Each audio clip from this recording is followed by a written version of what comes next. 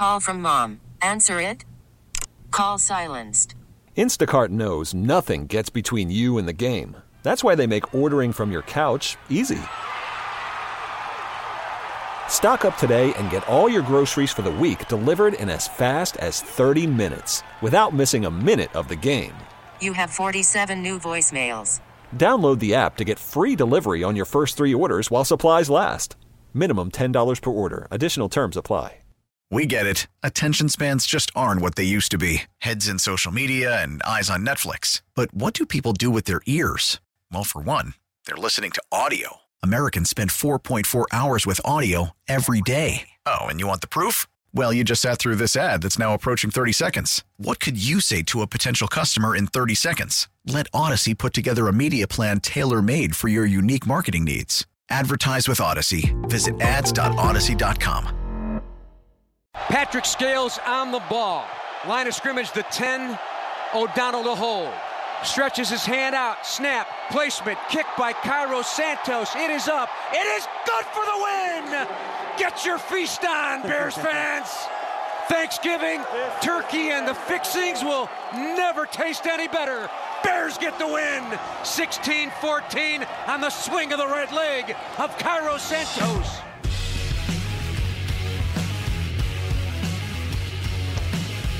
That was the game-winning kick in all its drama as the Bears beat the worst team in football and needed that last-second kick to do it. Welcome in, welcome back. This is Saturday Suckage on Friday. Steve Rosenblum, Mark Grody were in for Bernstein Rahimi. Did you think Cairo Santos was going to make that 28-yard field goal?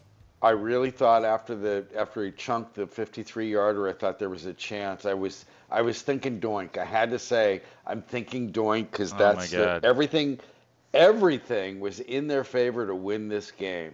Wait, everything. By the way, did you notice, since you were so keen on the broadcast with Joe Buck and Troy Aikman at one point in time used the phraseology double doink, but it had nothing to do with a field goal. There was some play that went wrong, and he cracked himself up by calling it a double doink. I'd have to go back and watch. I think that was the pass. You're right. He did use that, and I think it was the near interception where Dalton's pass was knocked down at the line or tipped at the line of scrimmage, and flew just out of the hands of a Lions defender for what would have been another pick. Yeah, and for some reason he caught. I think that was a double doink.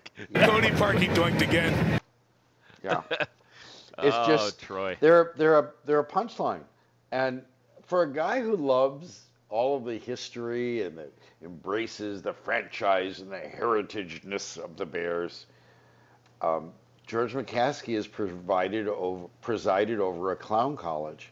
It's just really a texter, a A15's texter says the double doink was Mustafer's snap. Yeah, that's it. Off that was his it. butt. Yep. So maybe a doink for each cheek.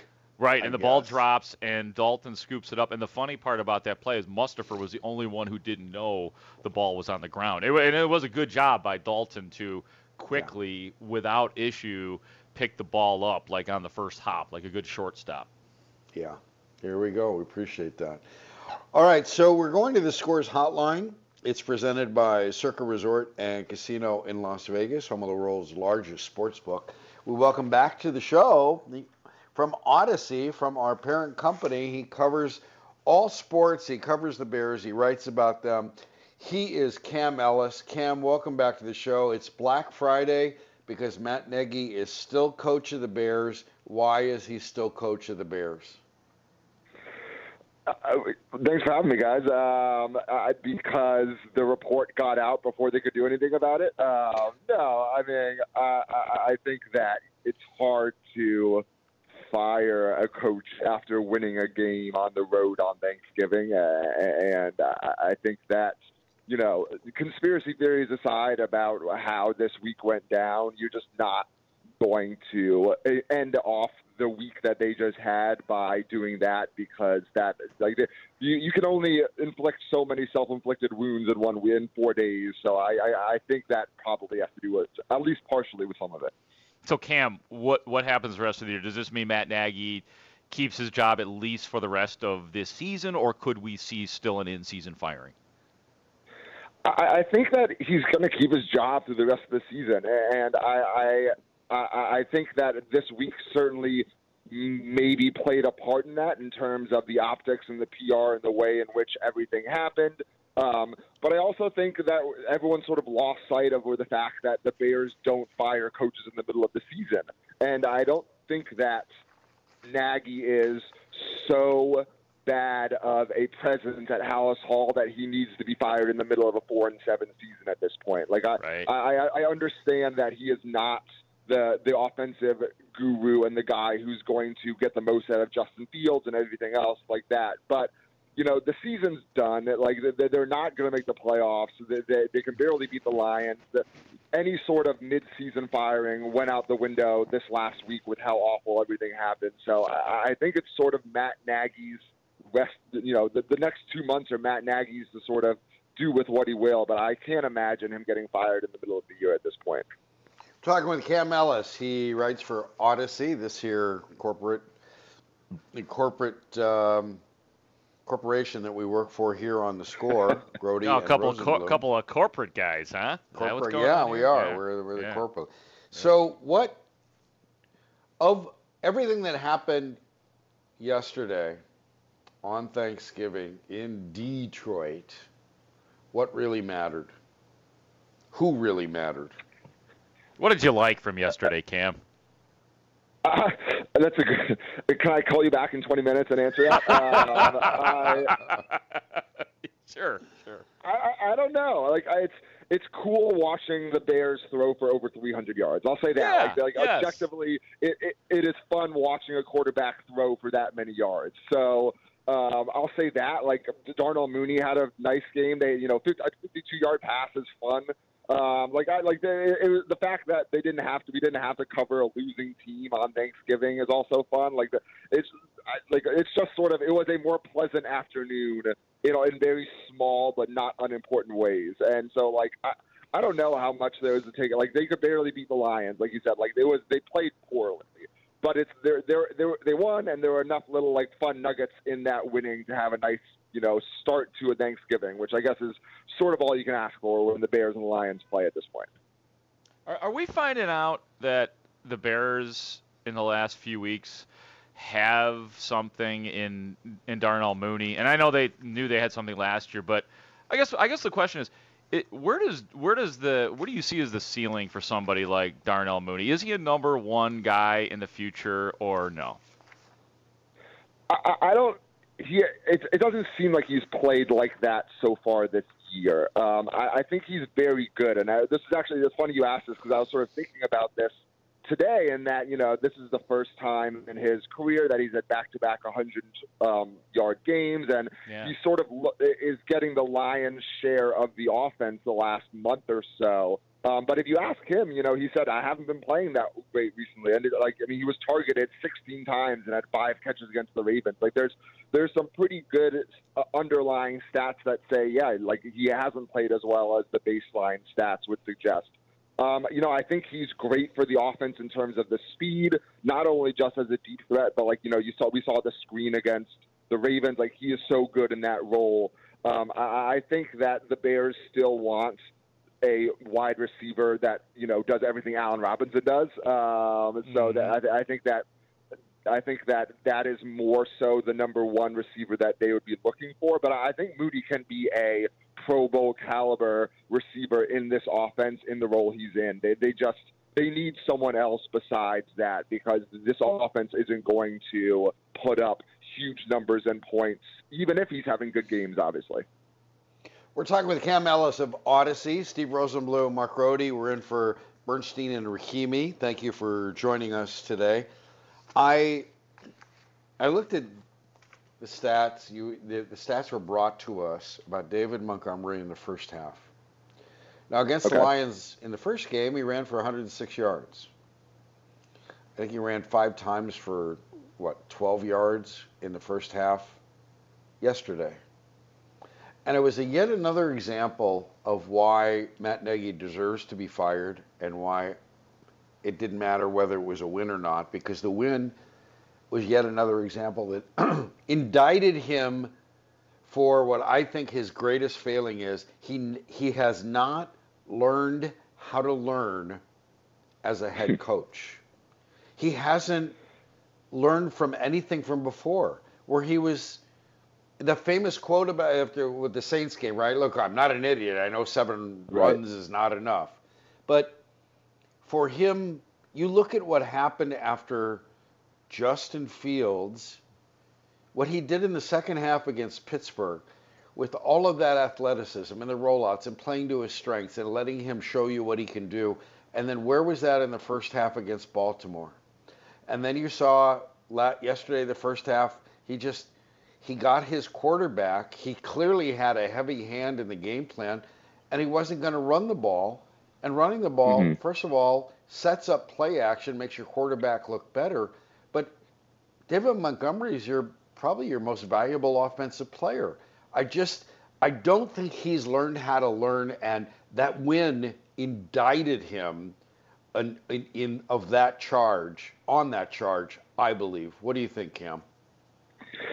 Yeah, I think there's definitely something to that, and to that point, Andy Dalton threw for 39, threw 39 passes yesterday, and Justin Fields has only ever gotten to 32. And, Andy Dalton's already beaten that twice in his 3 starts or whatever this year. So, there's very clearly a significantly different offense for Andy Dalton than there is for Justin Fields. I agree. I think that's just Matt Nagy seems to be a pretty stubborn guy in that sense. It's very obvious that he wants to throw these quick-timed, short, hitch. Everyone makes the hitch jokes, but those sort of style routes that he wants to do this West Coast timing, the offense that Andy Dalton was brought in and told that he would be the starting quarterback for. And it doesn't seem like he really trusts. And, why they would want Justin Fields for that offense doesn't really make a whole lot of sense, and why they would put him in that offense even when he's playing. Why David Montgomery gets very arbitrary amounts of rushes every week depending on, no one really knows. I agree.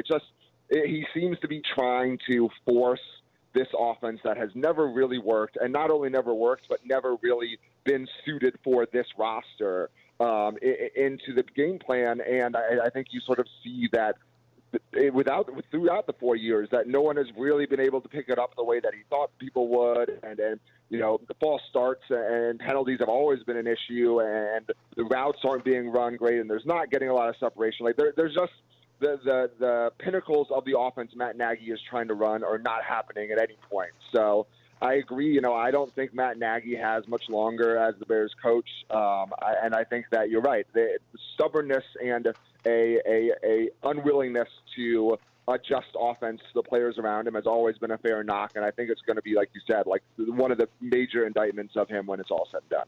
Cam, a temporary reprieve from the Bears. I know that you cover the Midwest for Odyssey, and so the Detroit Lions and Dan Campbell, who when he was hired, it seemed like he came in with a very high approval rating. What is it now in Detroit, and what did you think about some of the Dan Campbell-ness of yesterday's game as well? Objectively, if you're the butt of a joke with Matt Nagy also involved, it's not going well for you. So it's funny, there was so much patience for Dan Campbell this year. I think everyone in Detroit was going, we don't care if we win 2 games this year. Dan Campbell's the guy, he's the future.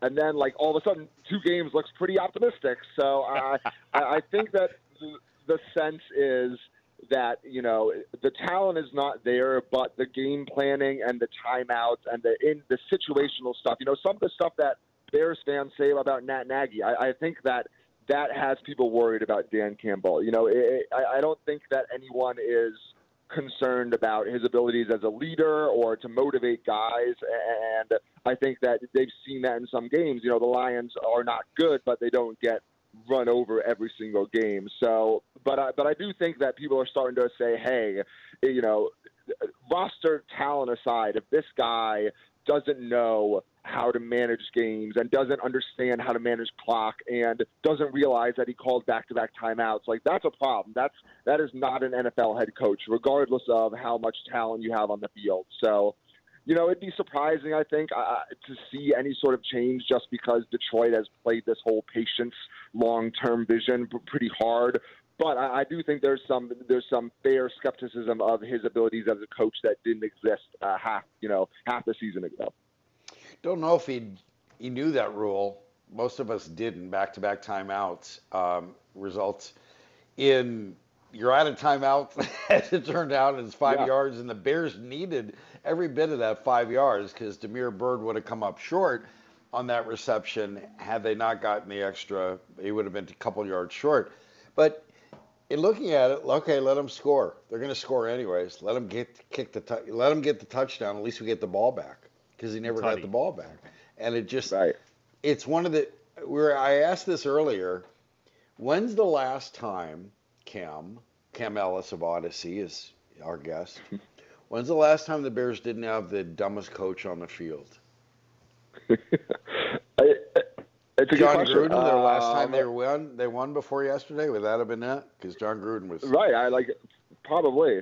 It is hard to think of times when you come away from Bears games going, Matt Nagy was the coach of the game here. I agree. It is few and far between, which I think is sort of one of the larger indictments of Dan Campbell going forward, is that this game exposed a lot of things that I think people were a little worried about that now they're a lot of worried about. All right, serious question for both of you guys. Did you guys know that it was a penalty to call the 2 straight timeouts in the game? Yes, I did. Steve? I didn't. Okay. I didn't know that. Oh, and God, Molly, this is just a whole nother episode in this clown college that both teams are showing. And yeah, no, I did not. Okay. Yeah, nor did Molly. So I'm just taking attendance here, basically. I like, though, that there's a very humanizing aspect to NFL coaches also not knowing things that we don't know, right? I expect NFL coaches to be like, oh, of course I know that. So it's nice when I'm like, oh, okay, I could be an NFL coach one day too if I tried. Yeah, it was very Tony La Russa. Tony La Russa. Right, yeah. exactly. Exactly right. Yeah. Well, Cam, we appreciate the time. Thanks for joining us here on Black Friday. Will remain Black Friday because Matt Nagy is still coach of the Bears. But thank you for your insight. Thanks for your time. We appreciate it. Of course, yeah. Thanks for having me. Have a good weekend, you guys. All right. See you, Cam man. Ellis of Odyssey. Covers the Bears, covers the Midwest, as Mark said. We've dragged down the Bears enough, and we dragged down our audience enough with this. There was sort of a joyous video that went viral sometime between the time when Matt Nagy was supposed to be fired and when George said he wasn't, and then the Bears needed Santos field goal. But with the Bulls playing tonight, we're going to segue to what Giannis did. How Giannis talks about his favorite food and the way it is handled and what he does with it, and the fact that it was brought up seemingly with a chuckle, and he answered it seriously, almost science-like, but he gave you the whole story in just his boyish charm. So I think that we could all sort of an intermezzo before we get to more Chicago sports talk about the Bears. Are you ready for this, Mark? I can't wait, man. I am loving your teases today. You are a solid radio man. I just think it's time for an intermezzo, and that's what we're going to do. And then we'll get back to teams that just look stupid after their loss. Because what time is So what time is Cody on? I forget. Cody's on at 10:40. That's coming up in 20 minutes. So that's why we're doing this now. We just talked about the bad Bears in winning, and we're going to talk about the bad Bulls losing to the Rockets, which would have been the Bulls that would have been the Bears losing to the Lions, and then they lost to the Rockets. So we'll talk to Cody then. So that's why I think we need this kind of an intermezzo, a sort of a refresher for our palates, and it will be a joyous thing. We'll come back with that. Steve Steve, I Rosenbloom love and Mark Rohde. I love I'm sorry? it. I just love it, Steve. I just love it. Do you? Do you just Yeah. love it? I just Okay. love it. Yep. All right. And then later on, Vernon Maxwell dumping on Utah again for one of its desserts. It's a perfect post-Thanksgiving discussion. This I have not heard. Yeah. Go to the break. Yeah. We're going to go to break. Chicago Sports Radio, 670 The Score.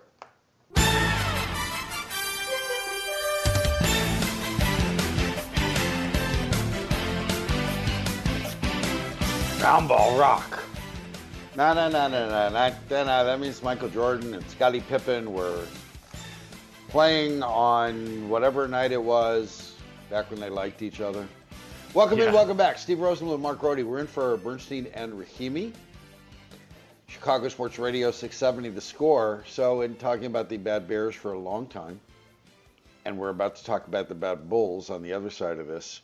Mark, I don't know if you saw this, but WISN, Stephen Watson, asked Giannis if Oreos and milk are on the Thanksgiving menu.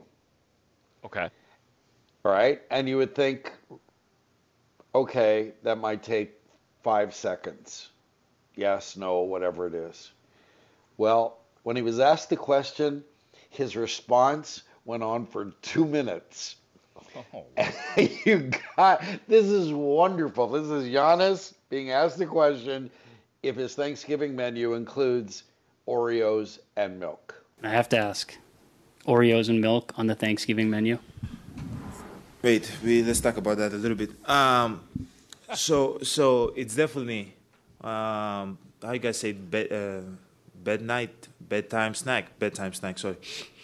So I had this like commercial, this video shoot I did yesterday, and it was 3 kids there, and we were doing a shoot about some cookies, and we had some Oreos over there, and this kid asked me, he was like, "Have you ever ate Oreos before?" I was like, "Yeah." Like when I came to the league, that was the first thing I ate because like I was always when I was younger, I was always craving them, and could never afford them. So I was like, okay, when I get a little bit of money, people go spend money in cars and chains. I bought Oreos, right? So I ate them for like a month straight, no dinner, no lunch, no nothing. So I got sick of them, right? But I've had them. So he was like, "Have you ever dipped them? Dunked them in milk?" I was like, "No." It's like, "You should try that." So I was like, "Okay, cool." We did the commercial. I took the milk, I took the Oreos, and I threw it in the milk. He was like, "No, just dunk it, like put it in." I was like, "Don't worry about it. Give me a spoon." I grabbed a spoon. I took the first one. I was like, "What the hell? No freaking way." It's like, "You like them?" I was like, "Bro, this is amazing," So obviously I didn't have one. I had like 12 of them. And then I went back home, and I was like, "Mariah, why did you not tell me that you can throw the Oreos in the milk and eat them?" And she's like, she told me that she doesn't like her Oreos like that. She likes them plain with no milk and all that. And then I realized from now on, that's a every night snack for me. That's awesome. Isn't that great? I mean, a story, the history, the biography of Giannis and Oreos. That is like a little kid discovering sweets. That is amazing. And how they work well together. And that was just an amazing. The little kid, you're right. It summed it up really well because there's just such the wonder of a little kid. Oh my God. You could put them in milk. And here he was throwing them down. Dip he was slam dunking it. No, just do it this way and then eat it this way. I'm almost jealous of him that he had this discovery of getting like, oh man, I remember what that was like. It's like watching your favorite television, somebody's starting it for the first time. I am jealous of Giannis Antetokounmpo at this moment. So then there's this. I sometimes we've mentioned this once or twice, but in case you're unaware, Vernon Maxwell, the former NBA player, has been at war with Utah for years. The entire state. He has been at war with them. Whenever he gets a chance, he fires on Utah. So there was a report from Fox 13 News Utah, and the tease was cranberry and pickled pie. Apparently it's a Utah thing. Have you ever tried it? And then there is a picture of a cranberry pie covered with pickle chips. Okay. So let me ask you, Mark, have you ever tried cranberry and pickled pie? The answer is what you are suspecting. No. No. Cranberry, to be honest with you, is a non-starter for me, but that's just my taste bud. Vernon Maxwell saw this and he retweeted. This is why everyone's breath stank, and they ain't got no. They ain't got no teeth in Utah.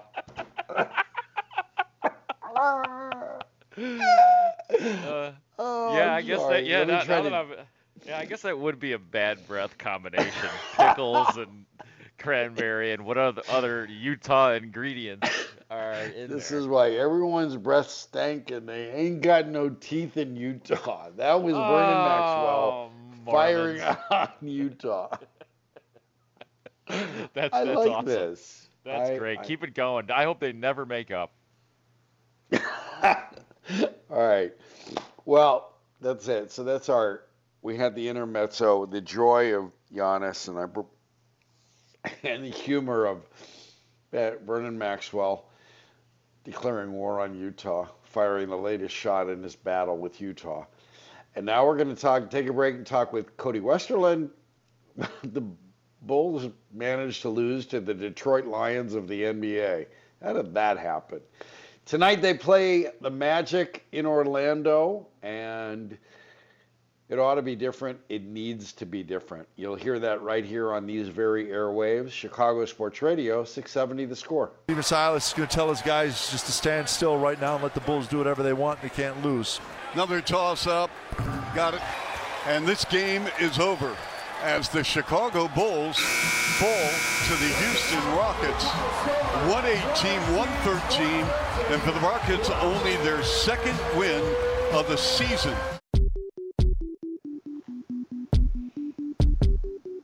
That sucks. Chuck Swirsky, Bill Wennington on the Bulls broadcast. Saturday Suckage on Friday here. Steve Rosenbluth, Mark Rohde with you. We're in for Bernstein Rahimi. We welcome you to our broadcast. We're broadcasting from the Score Hyundai Studios, presented by your local Hyundai dealers. We're going to go back to the Scores hotline. It's presented by Circa Resort and Casino in Las Vegas, home of the world's largest sports book. We're going to welcome back to our airwaves Cody Westerlund, who covers the Bulls. Cody, why did you make the Bulls lose to that awful Rockets team? We're holding you responsible. Why? Why did you do that, Cody? I was thousands of miles away, Steve, so you can't blame me on this one. I think the only person you can blame on that one is probably the Bulls players who took the court for the most part. That was a abomination of an effort on the defensive end, allowing the worst offense in the NBA to score 118 and shoot 50% or a bit over there. And as Billy Donovan kind of said, we messed around, was his quote about the Bulls. And when you mess around, the Bulls aren't good enough at this point to beat teams in the NBA when they mess around on a nightly basis. They're a team that, when they got out to their 12-5 start, they played really hard every night for 48 minutes, caused a lot of havoc. And when they don't do that, the other team can get good looks. And we saw the Rockets knock down those threes. So I feel like that's on the players. They're going to need to respond tonight against the Magic after that, what really was, I think, their first embarrassing loss of the year when you consider all the factors. I know they got blown out by the Pacers, but that was after a long West Coast road trip on the second of a back-to-back with some guys injured. I thought that Rockets loss the other night was the most embarrassing. Yeah, I mean, I'm glad you mentioned the Indiana game, too, because the rare thing about that was that it was essentially a blowout, from buzzer to buzzer, and that doesn't always happen in the NBA, and I just kept waiting for them to get back in that game. Same deal with the Houston game, like where you're just watching, you're thinking they're going to get back, and they did at the end, and they weren't able to pull it out, and ends the 15-game losing streak for Houston, and now you play a 4-15 Magic team. So have the Bulls reached that weird, awkward point in any sports team season where we kind of have to call tonight a must-win? You're asking the wrong must-win guy here. I'm the guy who gets mad at all must-wins. Like, you're down 2-0 in a best-of-7 series, and people call them must-wins. I'm like, actually, no, guys, no. Game 3 is still not a must-win. How about you really kind of need to win. You kind of need to win this game. It's a must-respond night. I'll give you that. Okay.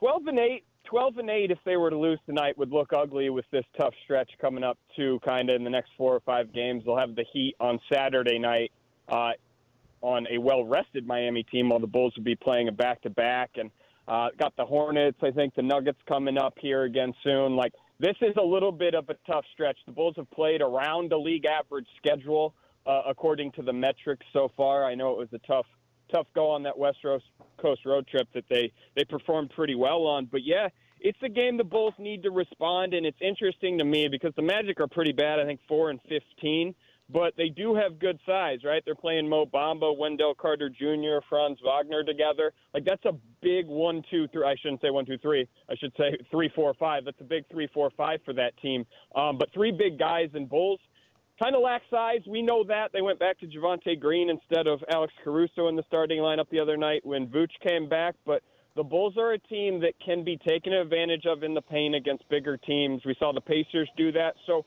while it's a game the Bulls should win, it's a game they're much better than the other team. Like, there's some mismatch questions that you could see percolating there if the Bulls don't bring it. So that, I think, will be the challenge for the Magic, obviously, against the Magic for the Bulls.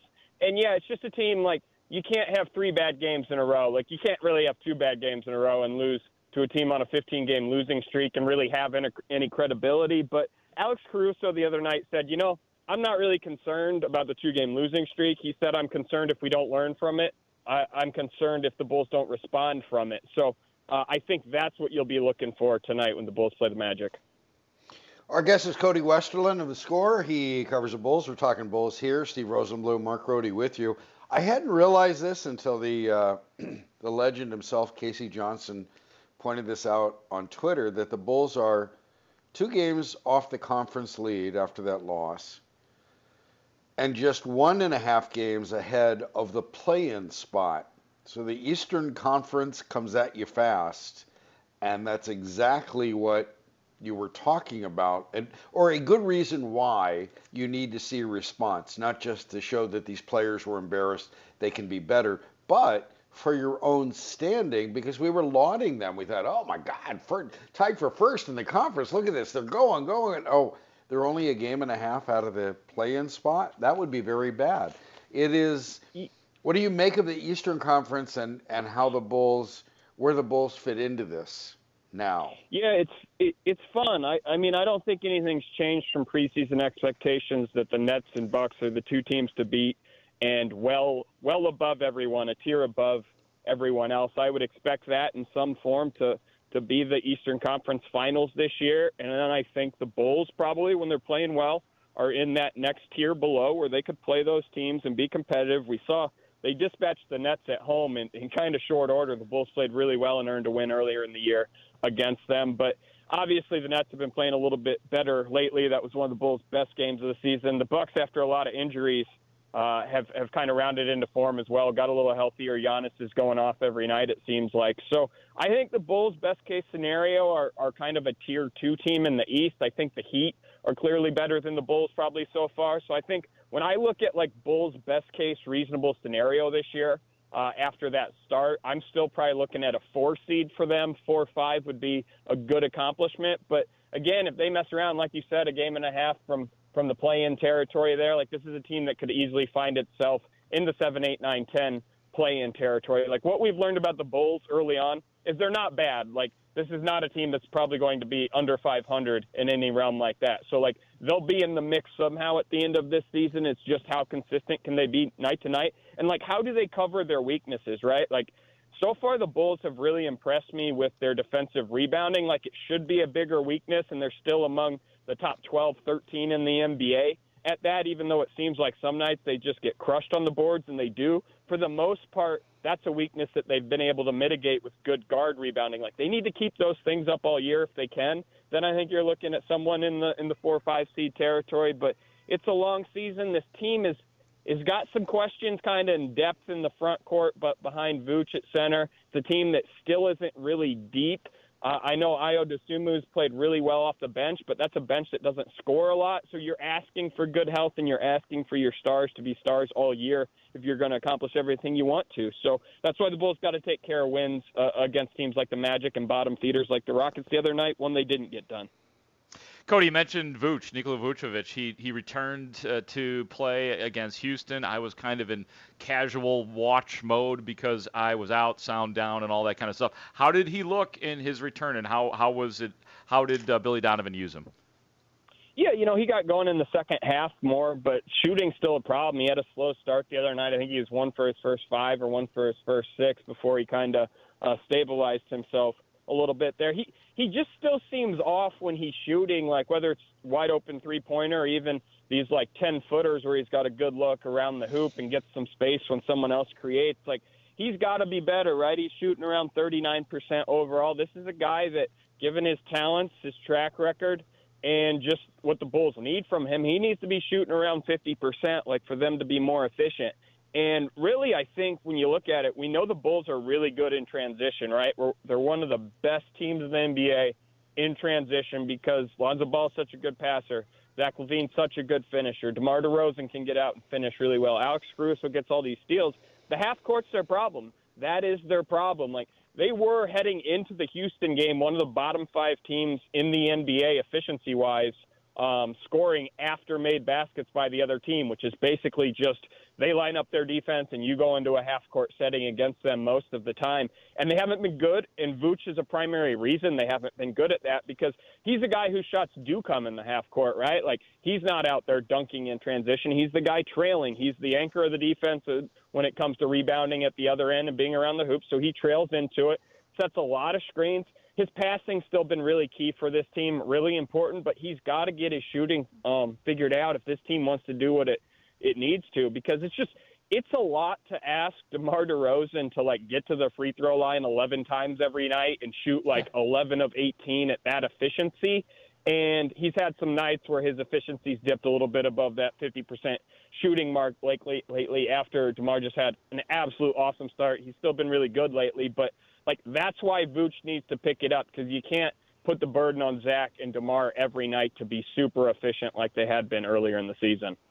You bring up such a great point, and a surprising one to me, Cody. Cody Westerlund is our guest. We're talking Bulls on the Score.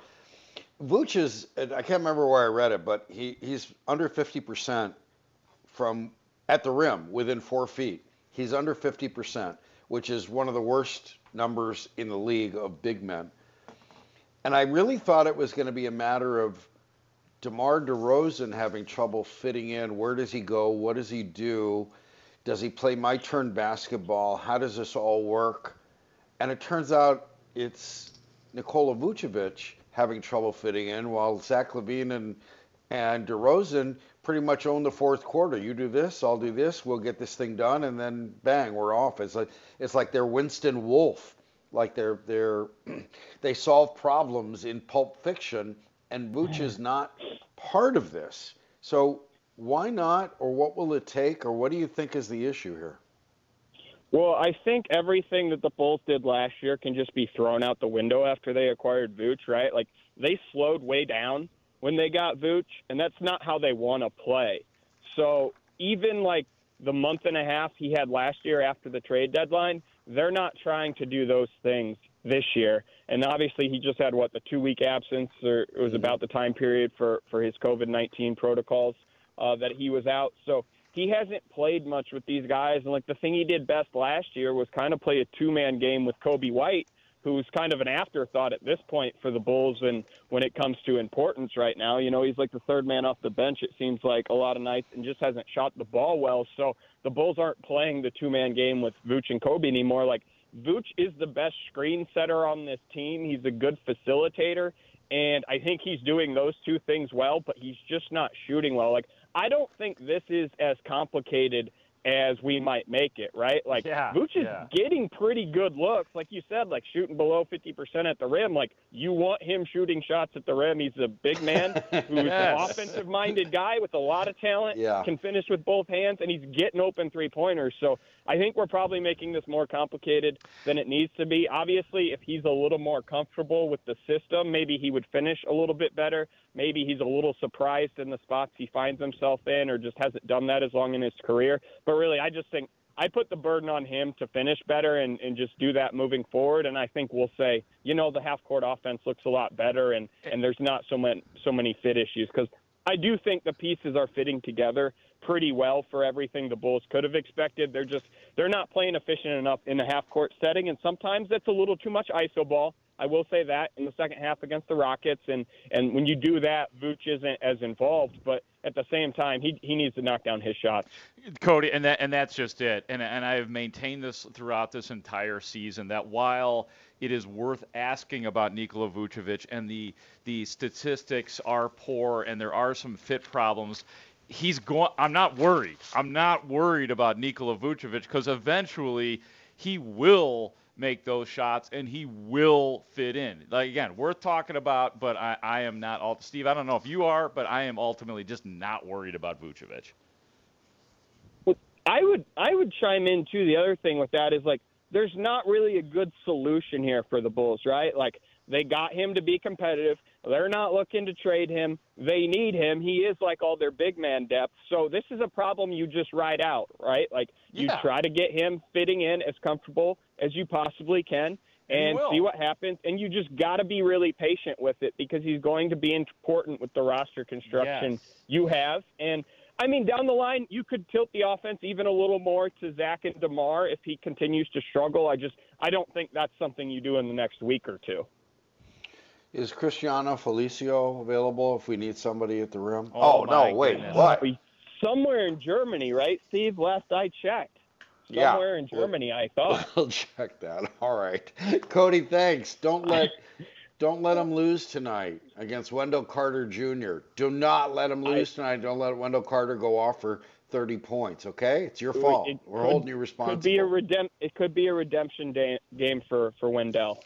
All right. We all like Wendell. He was a nice guy. So, he was. And he's grateful the Bulls sent him to a team that might play him. All right. Thanks. Appreciate it, Cody. All right. Have a good holiday. You guys have a good day. Yep. All right.